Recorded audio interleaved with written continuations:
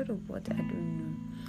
I guess this, times when you just get overwhelmed with what next. And I'm like, why am I getting overwhelmed with what next when I'm not even done with what now? I mean, there's so much I should be doing now, and there's so much I should finish now, like that there's no time to even bother about what next. What next will come when I am done with what now. Yeah. That's it. In taking it one step at a time, in taking it one day at a time, in taking it one goal at a time, one vision at a time, one hurdle at a time rather.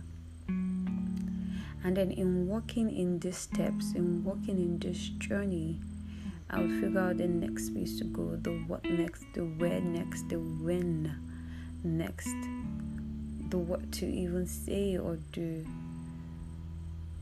I don't have the spirit of confusion, and so there is no confusion where I am.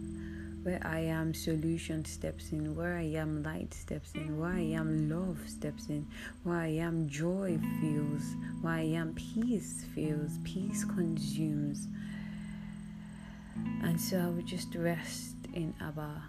I'll rest in what He has for me, what He would have me do, what He has to say to me, because He is an anchor that I can trust. Not those anchors that when you put it to still be, struggling to support the boat. Nah, not this. My God is a stable anchor, regardless of the storms, regardless of the winds.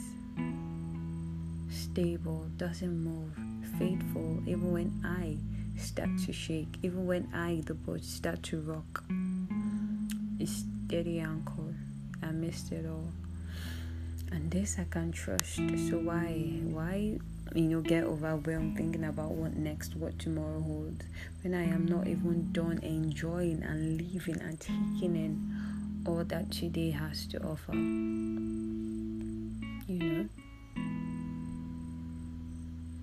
So what I'll do is, take it one step at a time. Is plan for tomorrow, prepare for tomorrow, but at the same time live, like really live in today. Live today knowing that I lived.